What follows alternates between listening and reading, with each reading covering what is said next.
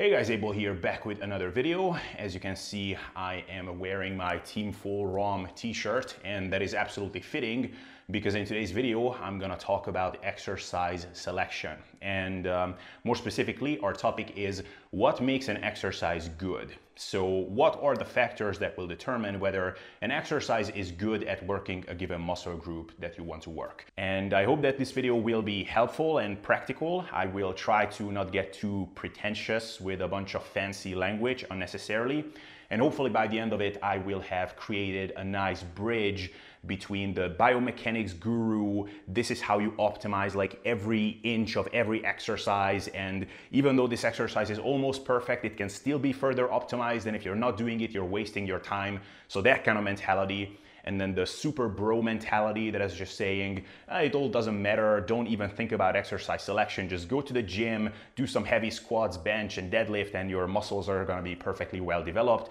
And so that mentality as well, which is also problematic. Here I would actually mention that there is those two extremes when it comes to the mindset over exercise selection.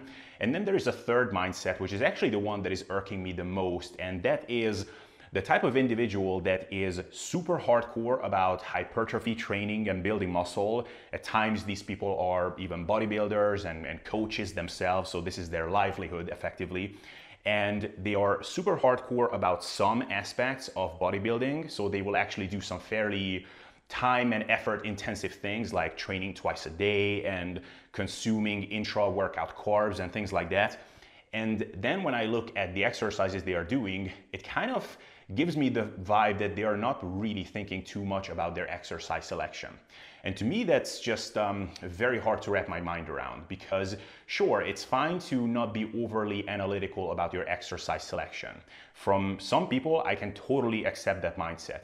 But if this is the meaning of your life, effectively, so building muscle and maximizing hypertrophy is the first thought that you have in the morning and the last thought you have before going to bed, and then you're not actually thinking about the movements that you're doing to build that muscle that you want to build, to me, that is just super weird. So anyway, hopefully you will not have fallen to either of these weird mindsets by the end of this video.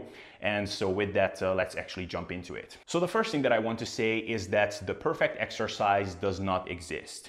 And that is not just an obligatory disclaimer that I'm making here. No, there is actually no such thing as a perfect exercise.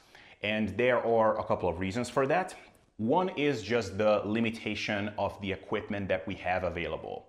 In some gyms, that's much better than in other gyms. For example, in my gym, there are a bunch of machines, at least like 25, 30 of them. And I can tell you that at least 50% of them are garbage. I mean, in some cases, I'm actually not sure if the people who designed those machines have ever lifted themselves or even seen people working out, because if they did, I'm pretty sure they would have gone about designing those machines differently.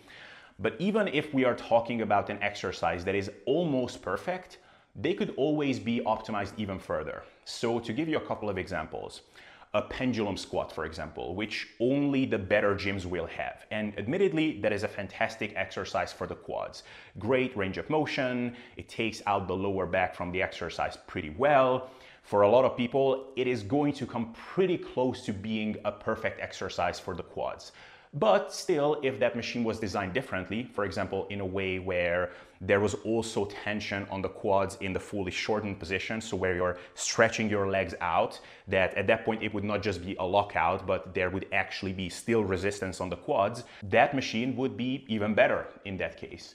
Or for example, behind the back cable curl. So you're standing up, the cable is behind you and you're curling up like that. That is actually fairly close to being the perfect exercise for the biceps, because there is great tension on the biceps in the stretched position. Then as you're curling the weight up, you can lean forward a bit and then you can actually hit the biceps also in that peak contracted position. So it's a great exercise. Now, a couple of years ago, I was at the FIBO Expo in Germany, and there I tried out this bicep curl machine. And the way the machine was set up is that it had this weird forearm support. So effectively, you could curl without having any stress on the forearms whatsoever.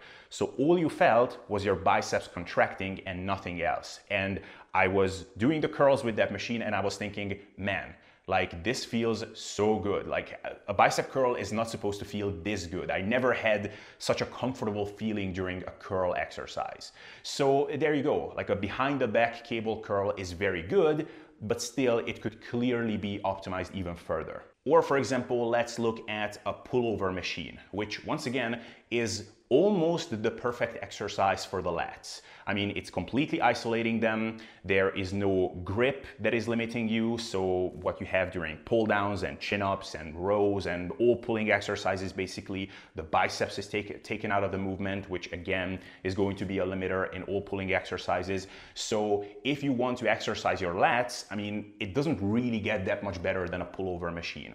Now, still, it could be optimized even further. So with basically all the pullover machines that I've seen so far, your elbows will be a little bit flared out.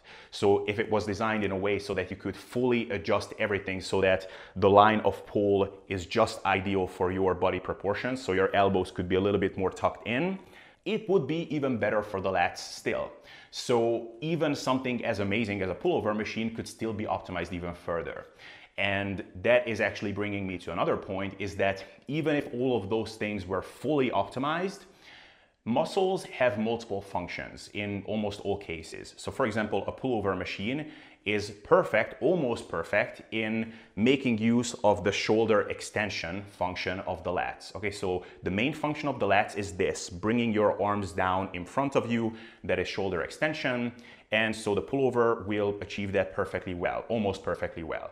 But another function of the lats is shoulder adduction, bringing your arms down at the side. So bringing your arms down like this. For that, the pullover machine is not going to be perfect. For that, you would need something like a pull-up or a wide grip pull down or a one arm pull in where your arms are coming in from the side. So because of that, it would actually be really hard to design any sort of equipment or machine which is hitting the muscles through all functions perfectly well. So for that reason, it's almost futile to search for the perfect exercise. And that's why we usually do multiple exercises for all muscle groups. That's why exercise variety is kind of a good thing. And by the way, it's almost a good thing that there is no such thing as a perfect exercise, because even if there was, over time, you will benefit from more volume, so more sets over the course of the week. And as an extension of that, over time, you will also benefit from more frequency. And so doing the same exercise multiple times a week, say more than 2 times a week, could actually get you into some weird overuse injury issues. So even if there was such a thing as a perfect exercise, you would probably still benefit from exercise variety. So that would be on that topic. Now, a few things, or actually one thing that I won't mention in this video, I'm just gonna say it in advance because I know that there will be comments asking for that, is how good does an exercise feel? So I'm not really going to talk about the mind-muscle connection, how good of a pump you're getting from that exercise, how sore are you getting from an exercise. Not that those things are completely irrelevant. So for example, if your biceps is getting pumped from a curl variant, then yeah, at the very least, it tells you that, yeah, your bicep definitely worked during that exercise. There's a reason why you didn't get a pump in your quads, for example. Same thing with soreness. So if your hamstrings are getting sore from a stiff-legged deadlift, then yeah, it does tell you that your hamstrings did work during that exercise. But at the same time, these things can be influenced by so many other factors which are not strictly related to how effective that exercise is. So for example, how good of a pump you're getting, that is influenced by the rep range, it is influenced by the range of motion, it is influenced by how constricted your limbs are while you're doing an exercise. So for example, almost everybody will feel their quads working a lot more during a leg extension, even if it's a crappy machine, than a leg press. Me, for example, if I do a high rep set of leg extensions, I will feel my quads a ton. They will be pumped, they will be burning. And if I do a heavy set of leg presses, there is no question that my quads have been working. I mean, you can just look at my range of motion. You can see what my quads and my knees are doing. They are extending. The range of motion at the knee is pretty big. So there is no way in hell that I was moving, I don't know, like 250 kilos without using my quads a ton. but I wouldn't say that I feel my quads being pumped or even just working in general during the leg press. The only thing I'm feeling on the leg press is that I want to die, that I'm about to break in half and being crushed by that heavy ass weight. So for these reasons, I think these subjective feelings are not that informative as a lot of people like to make it out to be. Now, of course, all else being equal, it's better if you feel a muscle working really well on a machine or any kind of equipment. So, for example, if you had 2 chest press machines and all of them had the identical range of motion, like in all aspects that we're going to be talking about here, but on one machine you felt your chest contracting and stretching a lot better than on the other machine, then yeah, I would say pick that machine instead. Like, don't just go for the shittier one in that regard, just because, well, it doesn't matter, so I might as well pick the shittier one where I don't feel anything. So of course, all else being equal, feeling a muscle really well during an exercise is better. But oftentimes, all things are not equal. For example, in the case of the leg extension and the leg press. So for that reason, I won't be belaboring that point too much, but I thought I would address it before I get into the factors that I'm going to be addressing now. So with that, the first factor that I'm going to be addressing here when it comes to what makes an exercise good is that the movement pattern that you're using during an exercise should be very similar or the same as the actual function of the muscle. Okay, so each muscle has a given function that it does within the musculature and just the human body in general. And actually on that point, I would say that one of the best things that you can do for your development and overall, I guess, fitness education is to just get a very basic understanding of muscle or muscular functional anatomy. And it could be as simple as just simply typing into Google, lateral delt function or latissimus dorsi function. And you will see all kinds of cool animations and charts and whatever, which will show you what a given muscle does. So for example, with the chest, this is their main function, which is horizontal adduction, right? And horizontal flexion. Maybe I showed it the other way around. The main function of the lateral delts is this, which is shoulder abduction. So just getting a basic understanding of these things is going to make good exercise selection a lot more intuitive. And also it will spare you a bunch of questions that you would normally be asking from your favorite experts or fitness buddies or whatever, okay? So with that, yeah, the movement pattern during an exercise should be similar to the actual function of the muscle. So we mentioned the lats just a moment ago. So this is the main function of the lats, as I mentioned. So shoulder extension and then shoulder adduction. Now, if you want to ask a question like, what's a better exercise for the lats? A chin-up or a row? Now, during a chin-up, what are you doing? Your arms are up high, and then you're bringing your arms down in front as you're pulling yourself up. That is actually mimicking shoulder extension, okay? Like if you were to do this chin-up movement with your arms or your elbows straightened out, then you would be doing this. You would be doing a perfect shoulder extension movement. Now, in reality, it's actually not perfect because at the top during a chin-up, there's no real tension on the lats. Like it's mainly the lower traps and some other muscles that are initiating the movement. But once your arms are kind of diagonal like this, then it's actually a perfect shoulder extension movement.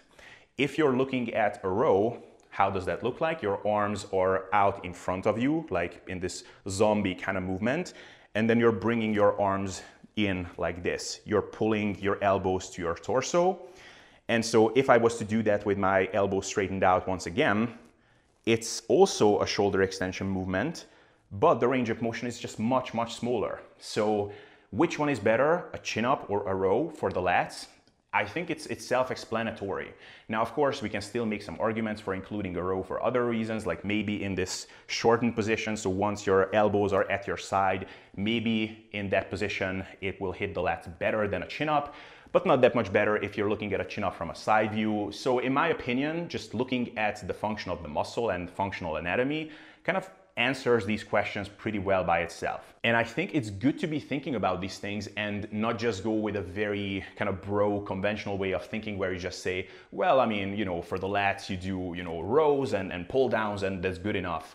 I think it's good to be just a little bit more analytical than that, because anytime you're doing one exercise, especially something relatively demanding like a row, especially a bent over row, you're basically choosing to not do another exercise. Like for any lift that you're doing, you're saying no to a different lift.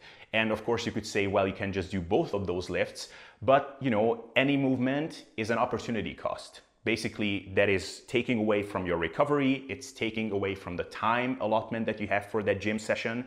So it's good to be a little bit more picky and choosy with your lifts and just invest a little bit more brain power, and that's going to serve you very well. Oh, and by the way, just a final point on this whole thing. So if you do invest that little bit of extra brain power into this whole thing and you think about the function of the muscles, then it becomes crystal clear very fast why the just bench, deadlift, and squat bro mentality is just stupid.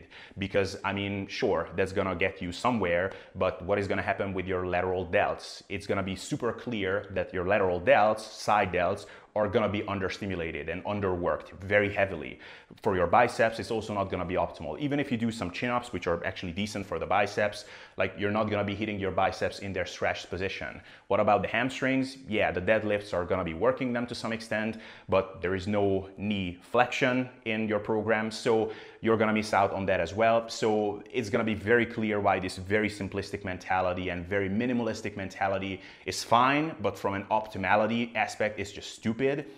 And I would also mention that for a lot of these biomechanics gurus and exercise technique gurus, this is often where their whole wisdom ends. So for a lot of these people, they are fantastic at outlining what the muscles do and what their main functions are, but their thinking just stops there. Like, okay, in theory, this movement pattern or whatever movement pattern is the best for that muscle group.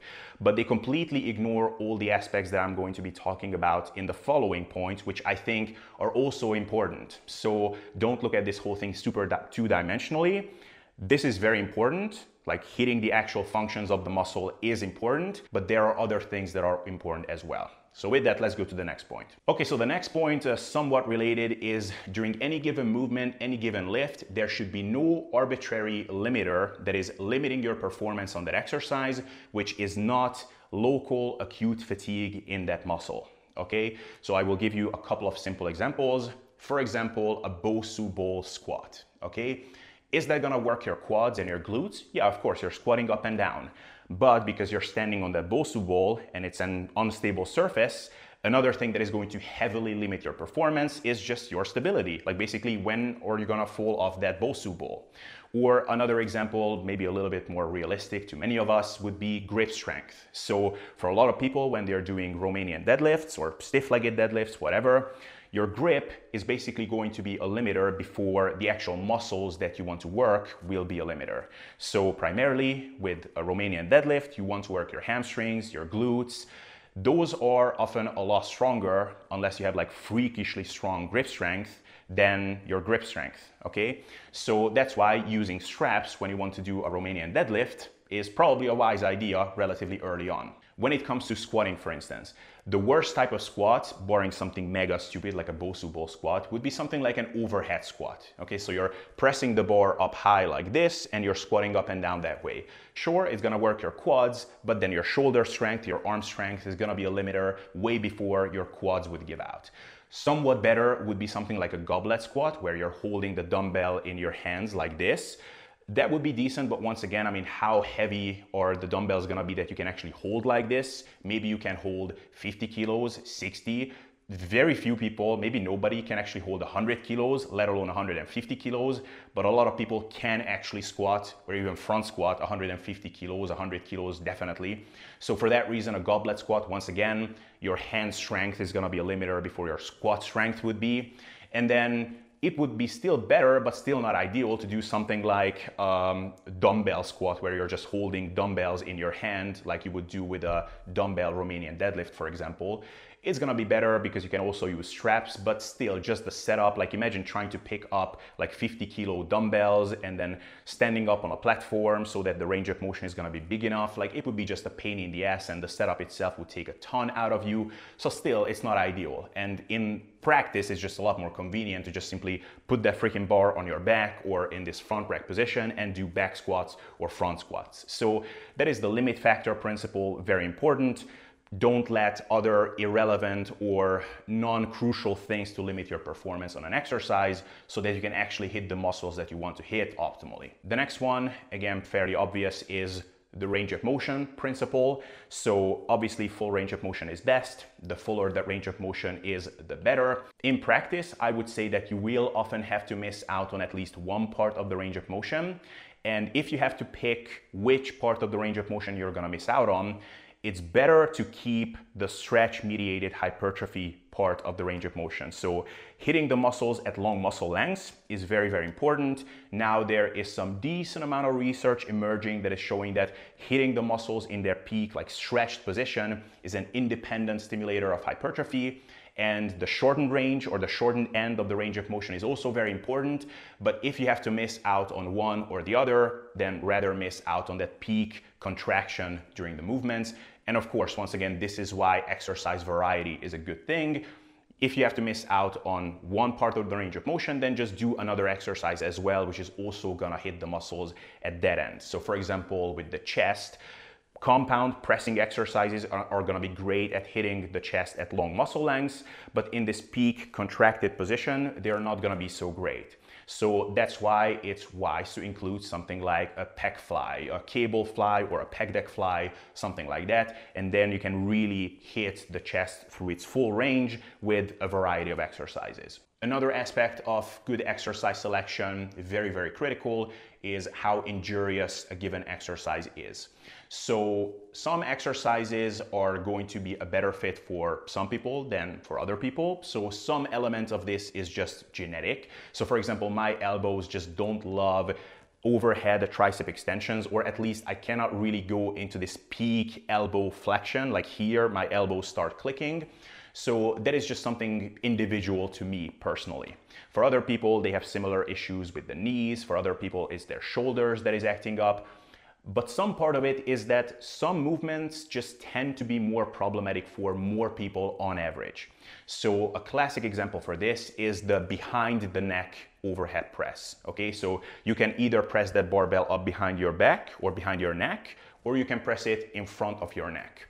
Now, in terms of actually stimulating the muscles that you want to stimulate, which is mainly the delts, the front delts will get a big hit, but also your side delts are going to be working a decent amount. Your upper traps are going to be involved, even the long head of the triceps a little bit. So both of those exercises are great in those aspects. However, pressing behind your neck is just far more injurious for far more people. A lot more people have impinged shoulders, and just their shoulders in general tend to act up when they press behind the neck.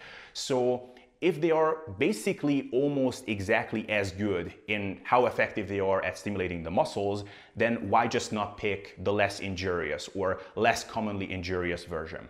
So that would be a very easy example. The same thing could be said about behind the neck or in front of the body pull downs, lat pull downs. Like you can pull to your chest or you can pull behind your neck.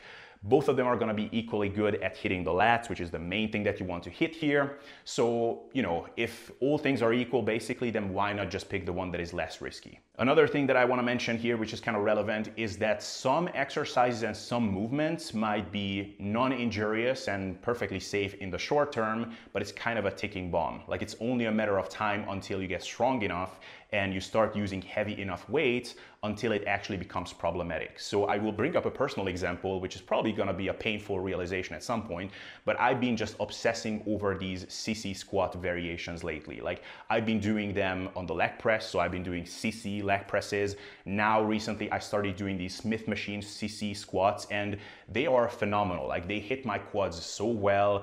Like cardiovascularly, I'm barely taxed whatsoever, so I love it. They're fantastic for the quads, and my knees feel completely fine thus far. But I just started doing them, and unfortunately, I would not be surprised too much at all if after 3-4 weeks, once I up the weight a considerable amount, my knees started acting up. So sometimes something can be perfectly safe in the short term, and then it starts becoming not so safe in the longer term. And with some movements, the writing is sort of on the wall from the get-go. Like sometimes you just do something and you feel like, man, it's fine for now, but I don't know what's gonna happen, 20 kilos from now. So it's just the way it is. Unfortunately, our joints don't always agree with what would be best for our muscles on paper. And not all of us have titanium joints like some of these very successful bodybuilders have, who can get away with murder, seemingly. So take that into account, of course. If an exercise feels weird, then either try to find a different variant of that exercise or modify your technique in a way so that your joints don't hurt. And of course, don't be married to any given exercise. Like if something hurts and you feel like, okay, this is leading to an injury and it's only a matter of time, then just, for God's sake, switch to a different exercise. Like even if something is optimal on paper, if you're injured, that's the most suboptimal state that you can get to, basically. So always keep that in mind. Don't sacrifice joint integrity and your injury-free status for optimal muscle stimulation. The next thing, so now we're getting to some practical considerations, which again, some of these biomechanics gurus and exercise technique gurus, once again, tend to ignore. So some exercises are fantastic in many regards. Like on paper, they should almost be the ideal exercise for a given muscle group. But because of some logistical, practical considerations, they are just not that suitable, at least as a standalone exercise for that muscle group. So the first thing that I'm going to mention in this aspect is absolute loadability or progression potential. Okay, so basically, how much room do you have to put more weight or to increase the resistance in some way for an exercise? Okay, so a bunch of examples come to mind here. The simplest one out there actually is just that you're gonna max out on a lot of machines in the gym. So a lot of machines are great, but the cable stacks, the way they are set up, they're often just not heavy enough. And eventually you will get to a point where you can bang out like 12, 15 reps, even like 20 reps on something like a hip abduction machine, and you maxed out the stack already. So at that point, what do? Do you just keep doing more and more reps? Well, no, at a certain point, unfortunately, you just have to abandon that exercise. So that would be the simplest example here. Another one could be, once again, the goblet squat. Like on paper, there's nothing wrong with the goblet squat. Like it's a squatting movement pattern. It's very good in basically every way, except for the fact that you have to hold that dumbbell up here. And again, how heavy of a dumbbell can you hold? Maybe 50 kilos, maybe 60, but you can probably squat a lot more than just 50 or 60 kilos, and you're just not gonna be able to hold the requisite amount of weight in your hands like this. Another thing, maybe less practically problematic for a lot of people, would be push-ups. So push-ups in many ways are a fantastic exercise. Like the shoulder blades can actually move freely. Shoulder injuries are just infinitely less common on push-ups than on something like a bench press. So they are a fantastic exercise. However, absolute loading can become a problem. So you can put weight plates on your back, but on your own, you can maybe load up like 20 kilos. After that, it's gonna be pretty hard. You will have to at least ask someone to put plates on your back in the gym, which can be a little bit like uncomfortable and annoying. You can put weight plates in a backpack, but then that tends to shift around and there's only so many plates that you can pack into that backpack. You can use like a chin-up belt and hang weights off of that if you elevate yourself during that push-up. But even that can become sort of uncomfortable and just impractical at a certain point. Like your core strength is gonna become a very significant limiter. And again, it sort of interrelates with the whole how injurious the exercise is aspect. So for example, this Smith machine sissy squat, like it's great. And actually I can load it really well because I'm using the Smith machine. But if it's only loadable up until the point where my knees start hurting, then I guess the absolute loadability is just not that great. So the progression potential is just not there for that exercise. So this is once again something that you have to keep in mind. Sometimes this is only something that you have to think about once you actually get to the point where you run out of room for progression. But sometimes if you have two exercises to pick from and on one of them you can already see the writing on the wall that, okay, there's only a couple of weeks until I can progress with this. And for the other one, it's basically equally as good in every aspect, but I can progress with it for longer, then maybe it's better to pick the one in which there is a larger progression potential. The next one, very closely related, is micro loadability. So how gradual can be with the progression on that exercise. So a classic example is just any sort of cable work for the arms or the shoulders. So cable curls, cable tricep extensions, cable lateral raises, reverse flies. They're all fantastic exercises, but incremental loading is a big issue. So, on a cable stack, the increments will often go something like 5 kilos, 7.5 kilos, 10 kilos. Now, going from 5 kilos to 7.5 kilos, if my math is correct, is a 50% jump in weight. Now, would you ever try going from, 100 kilo squat to 150 kilo squat? Like, I don't think so. That's quite ridiculous. But that's quite literally what you're doing on the lateral raise. And so it's not too surprising if someone will go from 15 reps 1 week to like 6 reps the next week, which is gonna make progression quite annoying, and you will often have to wait like several weeks until you can progress back in reps. And that can be an issue because micro-loading is basically a very helpful thing for just tracking progression. And as I mentioned a bunch of times before, tracking your progress is just a crucial element of training success. So progression, progressive overload, of course, that's an important factor of just hypertrophy in general, but it's an absolutely crucial aspect from measuring your actual improvement aspect. So if that microloading is not there, then you often just won't be able to use that exercise as a tracking tool or as a measurement tool. And that's kind of a shame because something like a lateral raise is literally the perfect exercise for the lateral delts. Like it actually fulfills the actual function of the muscle. So if you could track your progress on that directly, that would be fantastic. But oftentimes you just won't be able to. So you will just kind of bang out those lateral raises week to week, and sort of you just have to trust the process that, well, I'm working hard, I'm doing the right movement, like surely I'm improving. Unless I'm regressing on the movement, like things must be happening. So actually this is oftentimes why I like to have like 1 or 2 movements at least per muscle group on which we can actually measure progression. So for the chest, for example, I always like to include some sort of a barbell type pressing movement. Like it could be barbell, but it could be on the Smith machine as well, just because it's really nicely micro-loadable and we can really accurately track progress on that. And then I will also include some other movements like chest flies, you know, like a cable fly, pec deck fly, something like that, which is gonna be great from an overall like complete muscle stimulation aspect. But while of course I want to see progression as well on that, but it's not going to be like, I'm not going to lose my mind if I'm not seeing like a linear progression week to week, just because I know that it's not realistic simply because of the lack of micro-loadability. Okay, so the next one is basically how easy it is to standardize form and technique and range of motion on a given exercise. So essentially this comes down to how easy it is to fool yourself with progress that is not actually real progress. So if I look at something like a bench press, basically there is no real way of faking your progression. Like the movement goes from your chest up until you press out the bar. Of course, I know that not everybody has to touch the bar to their chest. For some people, that's excessive range of motion, but in general, there's gonna be a very good endpoint for most people. So you can either press that bar up or you can't. Like there's no way in which you can like really fake that.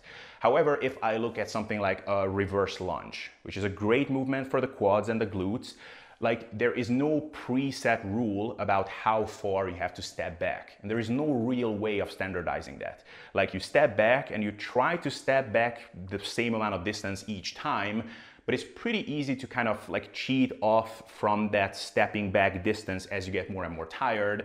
So then you always have to like question a little bit, like, okay, I went from, I don't know, 12 reps to 13 and then to 14, but was it the identical range of motion? I'm not quite sure. Actually, the same thing can be said about a cable lateral raise. Like as great of a movement as it is, like if you just bend your arm like a millimeter more, like you already changed the lever arm. Same thing with the bicep curl. Like if you just bring your elbows forward like a little bit more, it's easy to cheat a bit.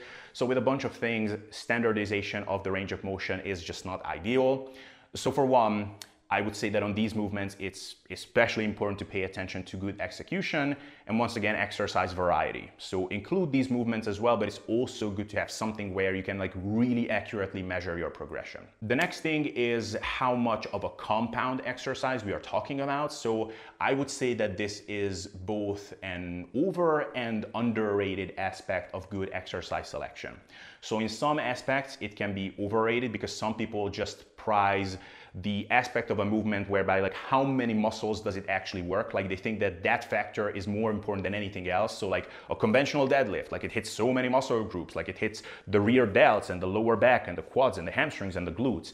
And that's all true, but if you actually look at how the conventional deadlift is working those muscle groups, then you will see that it's anything from a quarter to like a half range of motion for almost all of those muscles. For a bunch of them, it's of course just isometric, like for the rear delts.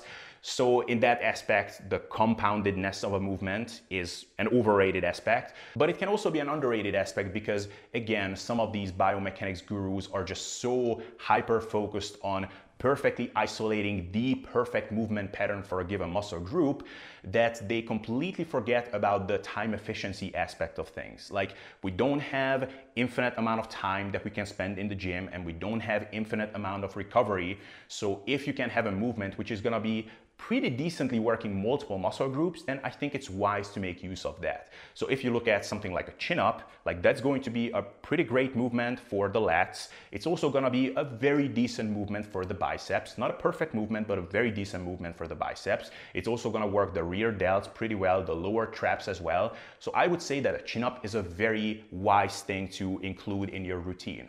Same thing could be said about an overhead press. Is it the perfect exercise for the lateral delts? Like, no, it's absolutely not. Like, the main function of the lateral delts, like shoulder abduction, it doesn't fulfill that. However, it's actually hitting the lateral delts pretty well in this overhead shortened range, which like a standard cable lateral raise will not.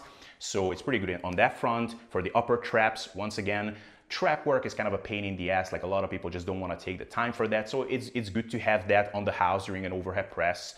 Again, for triceps, it's gonna be not amazing, but at least it's gonna be there. So I would say, like, why not make use of that? So we have a bunch of examples like that. Again, a back squat, perfect example for this. So compoundedness, it's not the most important thing, but all else being equal, I think it's good to take that into account as well. And then the last thing, and this is really just a practical thing, maybe even a debatable aspect, but that is convenience. So some exercises are just such a massive pain in the ass to set up that I would not blame someone super hard if they just chose to not do that exercise. So for example, a deficit hip thrust. Like, that is an exercise that's gonna be pretty great for the glutes, but setting it up, man, if you ever tried it, like, it's so annoying. Like, it only takes a couple of times until you decide that it's just not freaking worth it. I'm just gonna do squats and some like Romanian deadlifts, and they're gonna be pretty good for my glutes. Maybe not like ideal, it would still be good to include a hip thrust, but whatever. A back extension is another decent example here. So it's a great exercise, but at some point loading is gonna become a practical issue. So you will have to find some way to load it more effectively, and that will often require you to elevate the hyperextension bench or the Roman chair onto something, which is gonna be annoying and time intensive. So again, I would not blame someone super hard if they just chose to not do it. And I could list a bunch more examples here actually, but I think you know what I'm talking about. Like, sometimes we see exercises on Instagram, like we see a guy doing it and we're like, man, like, that's a really smart way of doing that exercise. But then you think about what it would take to actually set that up in your gym, and you're like, man, like, come on, like, no way, I'm not gonna be bothered with that. So that's another aspect that I think at least is worth mentioning. So yeah, guys, basically that was the final factor that I wanted to mention here. And so hopefully with all these considerations that I mentioned here, now you have a better framework for just deciding which movement is likely going to be better or maybe not so ideal for training a given muscle group.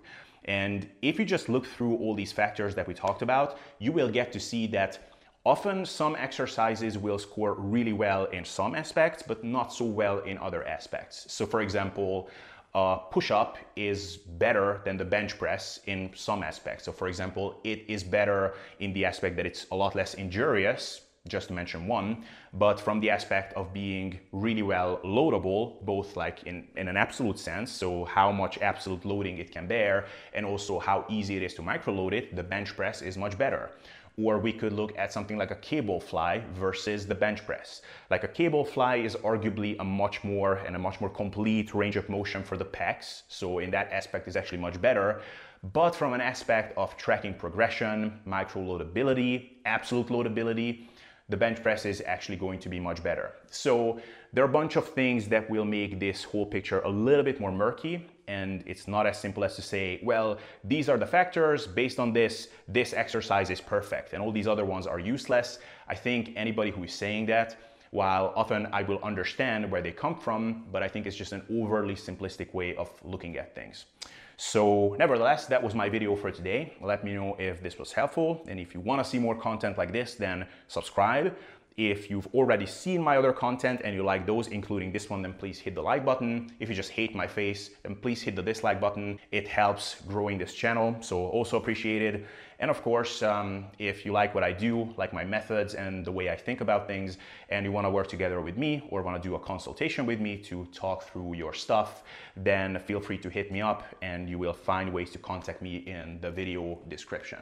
With that, I will be thanking for your attention for today, and I will see you in the next video.